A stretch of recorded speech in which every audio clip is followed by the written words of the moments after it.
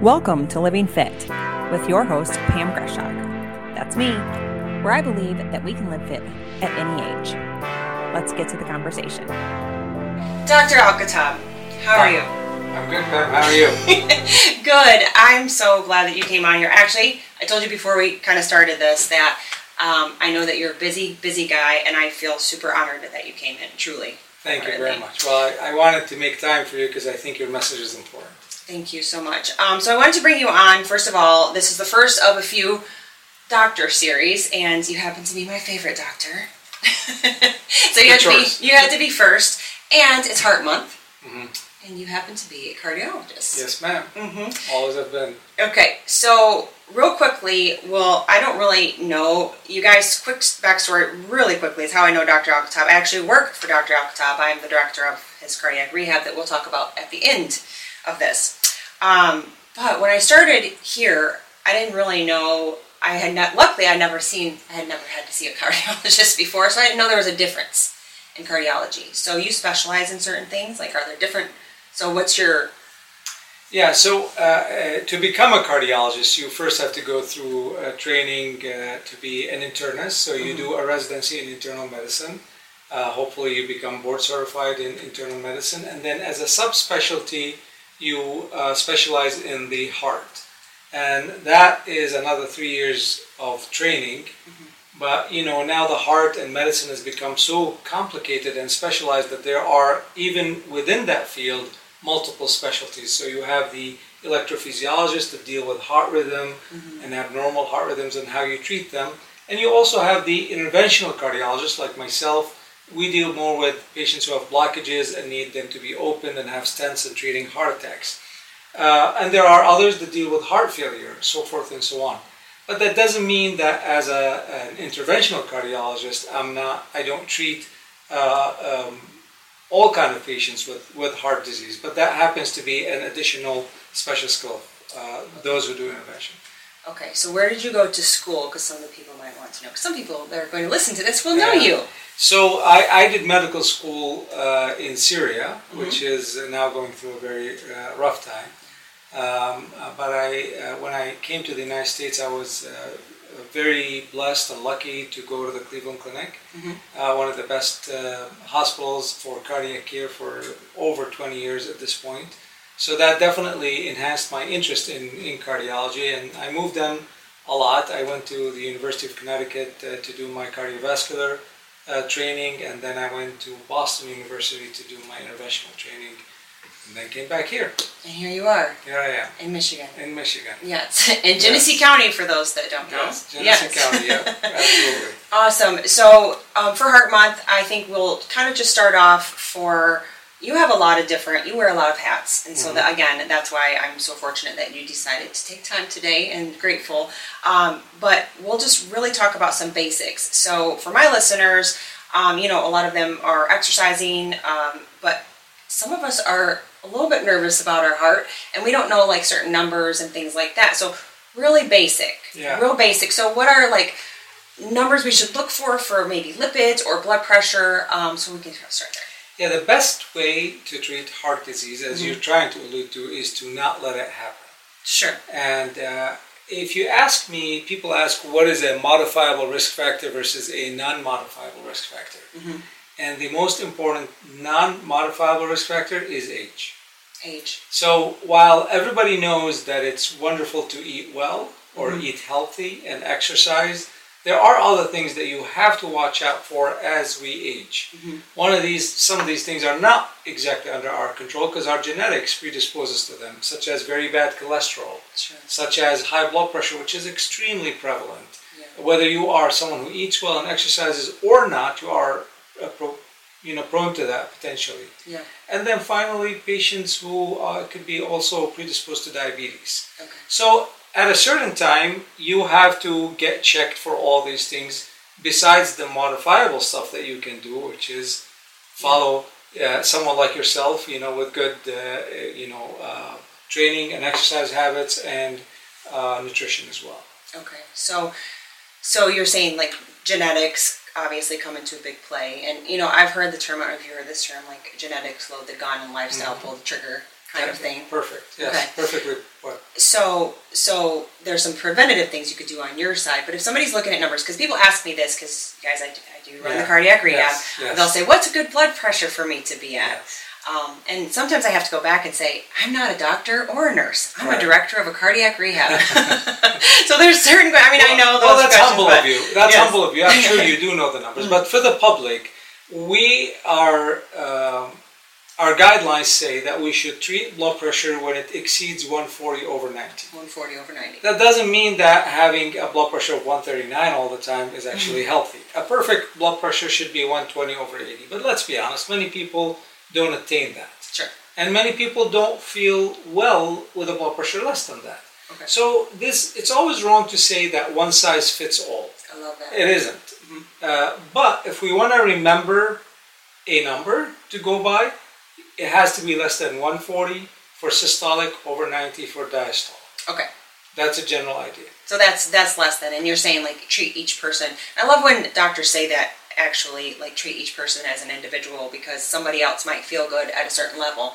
In fact, in the future, and that future might not be that far, well, who knows, cost prohibitive, we will be able to have our genetics examined to know what is perfect for us. Yeah. And I think when I teach medical students and residents, I always tell them there is no dogma in medicine. What was right 5 years ago may very well not be true in a year from now. Our, research leads us to always new convictions and so forth and so on. Yeah. And then, so that's blood pressure. And then what about cholesterol? Because I know you mentioned that. And that's a big thing for people. Like, what's the LDL and HDL? And in my mind, it's actually the biggest thing. Yeah. Because our classic teaching that lower is better. But the guidelines for cholesterol, which, let me explain, when I say guidelines, that's always built on number of research and consensus opinion of experts over years and multiple trials that led them to those guidelines. And this is why those guidelines always get updated, because new evidence comes by. But where we stand right now, that you cannot tell someone this is the most ideal cholesterol for you without knowing their blood pressure, their age, their other risk factors. So it's a moving target. Yeah. But in general, let's say someone is healthy, young, and they don't have any problem. We like to see the bad cholesterol, the low density lipoprotein, LDL, less than 100 if possible. But that doesn't mean that we start treatment if someone is completely healthy, even if the level is much higher than that. Okay.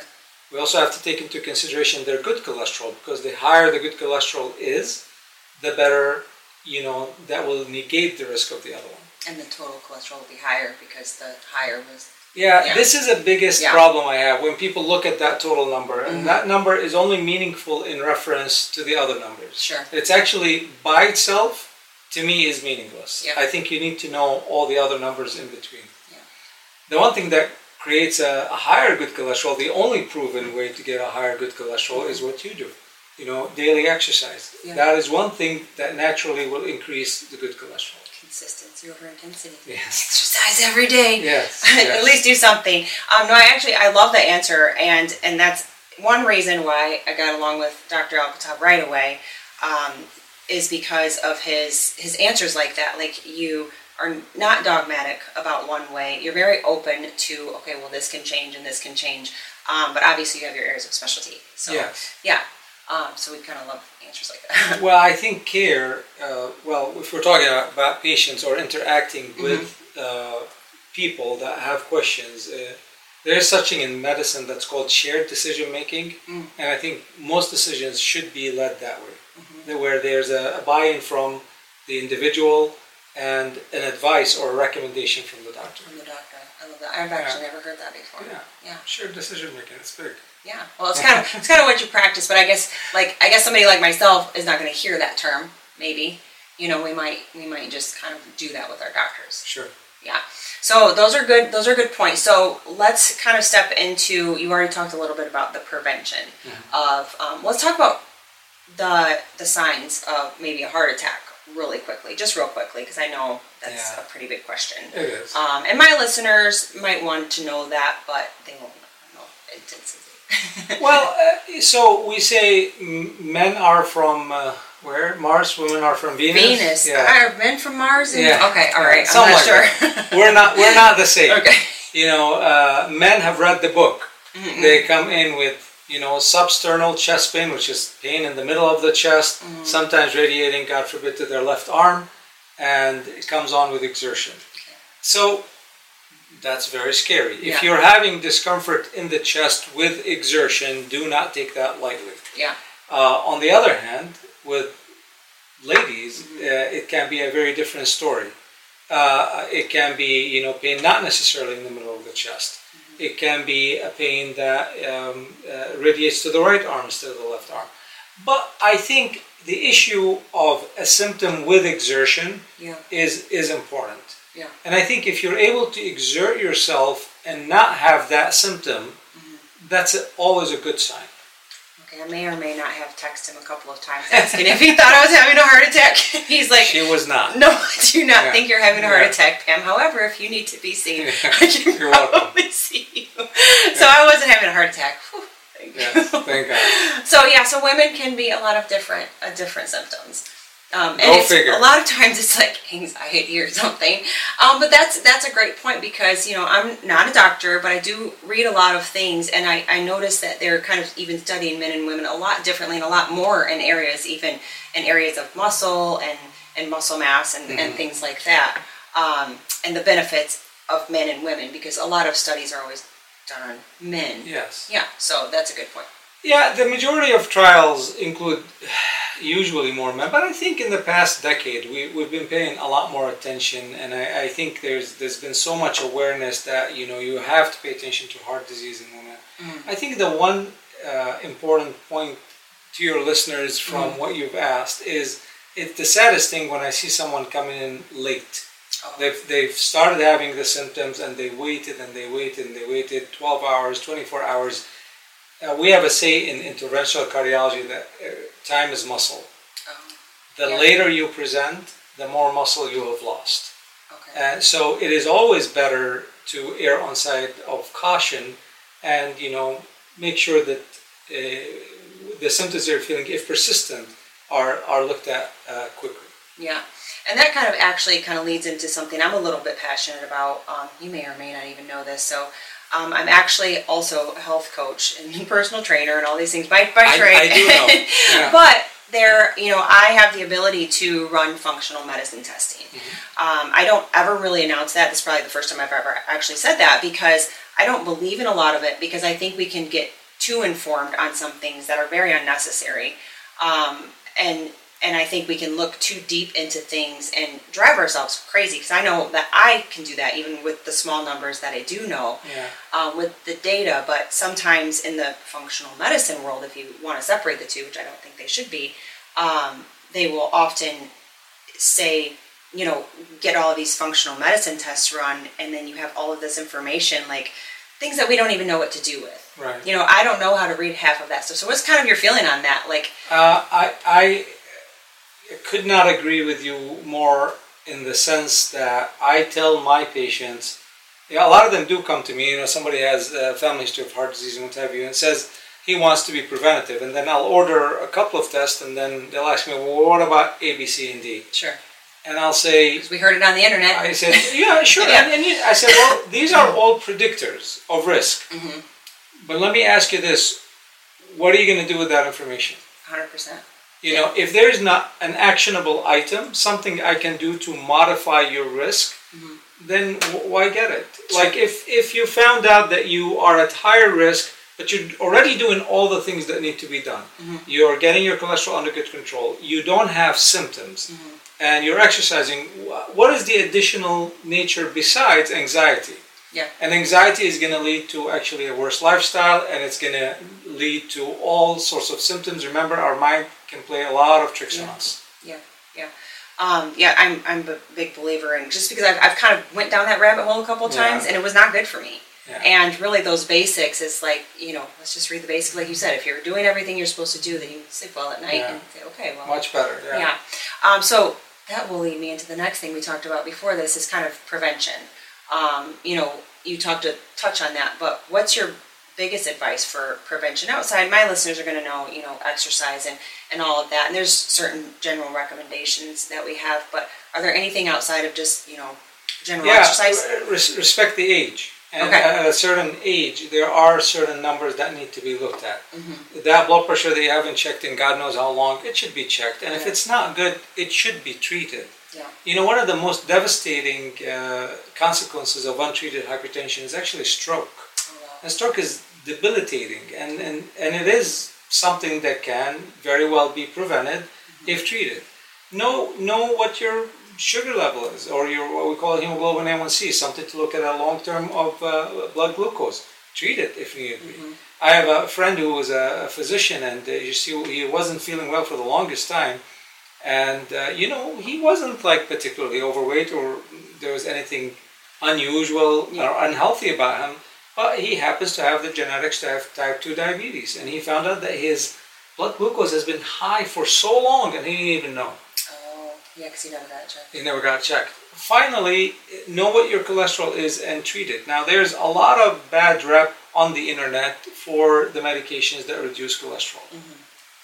And without getting into details, a lot of it is true. Mm-hmm. What is not true is the percentage of how often that negative side effect happens, number one. And number two, what is not true is not recognizing what you're losing by not taking the potentially small side effects. Sure. Risk. So again, exactly. So that's again a shared decision making. It's got to be talked about. If we end up with a bad outcome, but you are knowledgeable of your risk and you know what chances you took, that's a whole different ball game than having your cholesterol be high for 10 years, not knowing about it, and end up with a heart attack. Right, and like you said, age kind of does play a factor in that, no matter if we want to deny that or not. It's a non-modifiable risk factor, people. Yes. Non-modifiable. We can't get younger, not yet at least. Yeah, so basically just general prevention, like we talked about, exercise and keeping your numbers and keeping your age in mind. That's really great. Yeah. That's great information. I don't even think about that. I heard something that was put in a meme from overseas that was actually quite interesting. He said, if you're 40, eat less and exercise more. If you're 50, stop talking to toxic people. Yeah. And I can't remember what it was. If you're 60, I don't know what it was, but it was something like that. So, each year you cut something else each decade. But psychology, actually, being around negativity is definitely, not good. Yeah. I've shared this a couple times, and I get really basic with this. Someday I'll go in depth. But my mom died of stress, and I'm a firm believer in stress management, and that's actually, we can kind of go into that into the rehab on that note. So I'm the director of your cardiac rehab, which happens to be a lifestyle medicine clinic. It's the only one in Michigan we have, which is pretty cool, and I'm pretty proud of that. Yes. And so stress management is one portion of our program, but it's an intensive cardiac rehab. Yeah.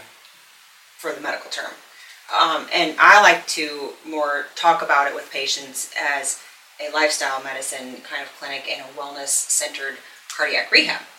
Again, I'm very proud that we have that here in Michigan, and always honored to be here to get to help patients in that manner. Because I think as a fitness coach, and you talked about this when I first met you and you hired me, and we don't get a lot of opportunities like that. No. To be able to one of my dreams is to bring the medical field into health and wellness, and this is the best step that we have right now. Yeah. That's it. So let me start by saying, if I ever wanted to start that cardiac rehab, it couldn't have launched or survived despite COVID and the difficulties that come with it if it wasn't for you. So much respect for your passion on it, for your persistence and leadership. That really shined through and really held that program together, 100%. Secondly, you're exactly right. I mean, we have a huge difficulty, and we are in Genesee County, which, we're not the most economically fortunate areas. But we have patients that need our help, and they don't get that kind of help almost anywhere else. And you just mentioned it. All the state of Michigan does not have an intensive cardiac rehab. The focus is on simple, come here, go on the treadmill, do half an hour, you're mounted, go home. None of the other aspects, not the stress management portion, not the nutrition, nor the personal attention to exercise that you provide. Yeah. Which I can't really give a blanket judgment, but I don't see it in all other rehabs. But wouldn't it be wonderful if that model was taken before heart disease happened? Prevention. Prevention. Yeah. Wouldn't it be wonderful if we would be able to provide that to people who really are struggling in achieving their own prevention, and we bring them and we teach them and we start them with these good habits and then send them over on their life? How much savings to the healthcare system will happen if you take that very small initial cost in favor of preventing extremely, extremely costly health consequences. Not only we can't do that, we can't even get coverage for patients who did have heart attacks, who are in heart failure, who did have bypass surgery. It's the biggest hurdle. Because just insurance chooses, not to cover. Yeah, and we're not even a prevention at this point, like you said. We have to have some qualifications and have some diagnosis to be able to be referred to our program. Yes. But the prevention part would make sense in all aspects, and that is actually, I think, and this is a conversation in my kind of fitness space and wellness space, is that's true health care. Like, when you see somebody that's sick, they say that's sick care, and then there's health care. And I think health care is prevention and teaching, and you do an outstanding job with patients, educating them as much as you can with the small amount of time that you have with them on proper exercise and nutrition. Every one of the patients that we get from you do say that they've heard you say that, or his biggest thing is you have to stop smoking. Like, they always say, like, Dr. Alkotob's going to be so proud I picked a date to quit. Yeah, we didn't talk about that, but you brought it up. I mean, this is this is not a silent nor a secret or a mystery killer. It's an open out there. It's a killer. Yeah. And I know in Michigan, people also work with some recreational stuff. It's just that the smoking aspect is so detrimental. Oh yeah, and that is actually, that's a great point that we didn't talk about, and that's what I did want to talk about is and I've seen you do a couple segments even on local news stations about even the dangers of vaping, and we have patients come in and think that that's better, and I 100% look them straight just like this, and don't inhale anything. That's strongly discouraged. So there's ways that we help them with that. You guys as physicians can help them, with medications and whatnot to try to help them get off that. But that's there are options, but definitely not starting. So kids, wherever you are, don't start. Not starting is the best way. So again, prevention, and then there are some things that you can do to help. But it really is mind-boggling. You bring up a good point. Why is it that all the things that prevent you from doing something bad are not ever covered?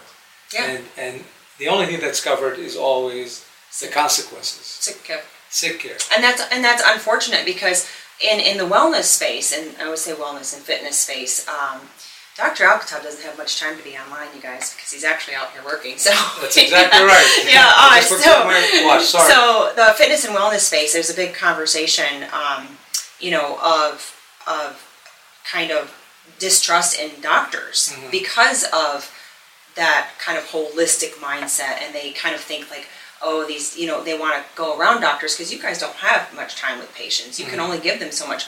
So a program like that preventatively would be amazing, because that's something, if you only have 10 minutes with a patient and there's a few things, maybe they have obesity, or maybe they're prone to those types of things. If you could enroll them into a program, that is your second step. That's where like health coaches can come in with, and that's a dream. I think you and I spoke before about how can we make this available for the public and still afford it. Yeah. I mean, because it's not cheap. This is not cheap, guys. Honestly, it's a hell of a lot cheaper than one single visit to the emergency room. But yeah, people don't see it. Well, it's not that people don't just see it. Also, understandably, people may not afford it. Yes.